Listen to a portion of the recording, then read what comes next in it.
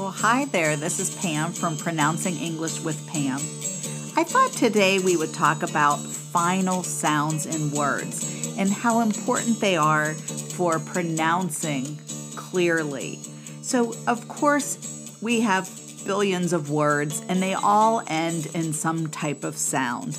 If it's a vowel sound, then it's going to be a more open sound. But if it's a consonant, I want you to think about how important it is to be sure that you pronounce the sounds at the ends of the words. For example, if we had 10 cents, that coin is called a dime. D-I-M-E, dime, one dime. But if I don't put that M sound at the end, it will sound like I'm just saying die, one die.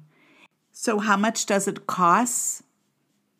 If I said it that way, that would not be clear enough because I should say how much does it cost and get that T sound at the end. So it is very important for the listener to hear the closure of these sounds. How much does it cost? One dime or 10 cents. We often add sounds at the ends of words for different meanings, like adding that S on the end of a word to mean that there's more than one. So if I said, how many dimes do you have? Then I'm adding that extra sound, and that's what's going to make you sound more fluent, by adding the correct sounds. Other additions that are important, for example, if I add an ing at the end of a word to mean I'm doing something at the time. I'm walking. I'm talking. I'm walking and talking. There we have the final sound ing, which is in the back of our throat. Let's put the ed on the end so that we're talking about the past. But remember, put those sounds at the end. So now I'm saying I walked and I talked. Let me emphasize to you that speaking clearly is good practice. Remember, your listener is going to understand you, but it just might take a second or two for them to really figure it out what you're saying. Or you may just sound a little choppy, and that's because you're not putting the sounds on the ends of the words. Here are some ideas for us to try together. For the sake of not having something to read right in front of all of us, let's just practice counting to 10. If you want to just do it without even thinking, 1, 2, 3, 4, 5, 6, 7, 8, 9, 10. Go ahead, you try that. Wait, do you have a way to record yourself? That would be even better. So if you do, put this on pause, get your recording thing out, count to 10 real quick. Go ahead and do that. And then you'll come back to this recording. What sounds are at the ends of these numbers? 1. We have an N at the end. Did your tongue go up for that sound? Practice holding your tongue up there and saying that sound a little bit longer than you're used to. 2. That's an easy vowel sound. Ooh. 3. 4. That or is also a vowel sound, but I want you to think about the or. There's like a at the end of that.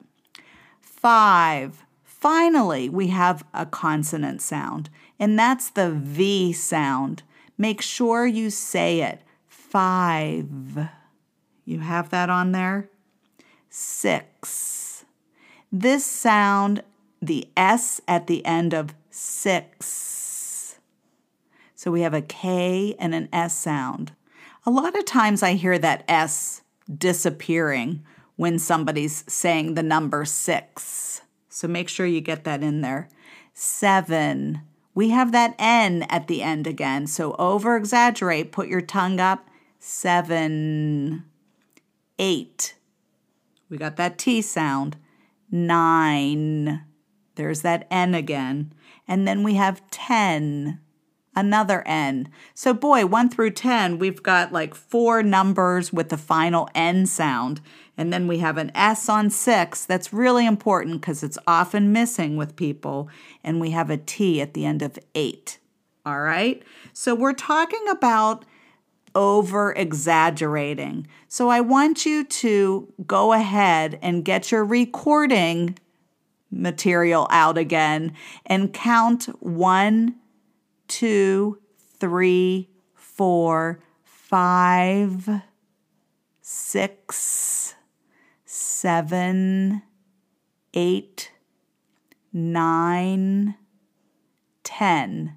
This time, while you're saying it, really think about those final sounds and over-exaggerate and put them in there. It makes you have to talk a little bit slower, I know. But that's good because you're really thinking about what you're doing. You're being deliberate, and I want you to feel like your mouth is moving more. Open your mouth a little bit more. I want you to try being complete with your sounds. Well, not over-exaggerating too much that you're sounding like a robot or it doesn't even make any sense. But take some story or something out of a magazine written in English and record yourself reading it out loud and over-exaggerating the final sounds. This is a really good practice to do. Slow down. Don't think about, I have to talk fast to be fluent. If you'd like a sample of something to read, go to my website, Pro Accent Coaching. Under free lessons, I'll have a story for you to try reading. I think that would be a lot of fun. Over-exaggerate and say the last sounds. It was great to talk to you this week. I hope I've given you something to think about and do, and practice. Practice makes perfect. Talk to you next time. Bye for now.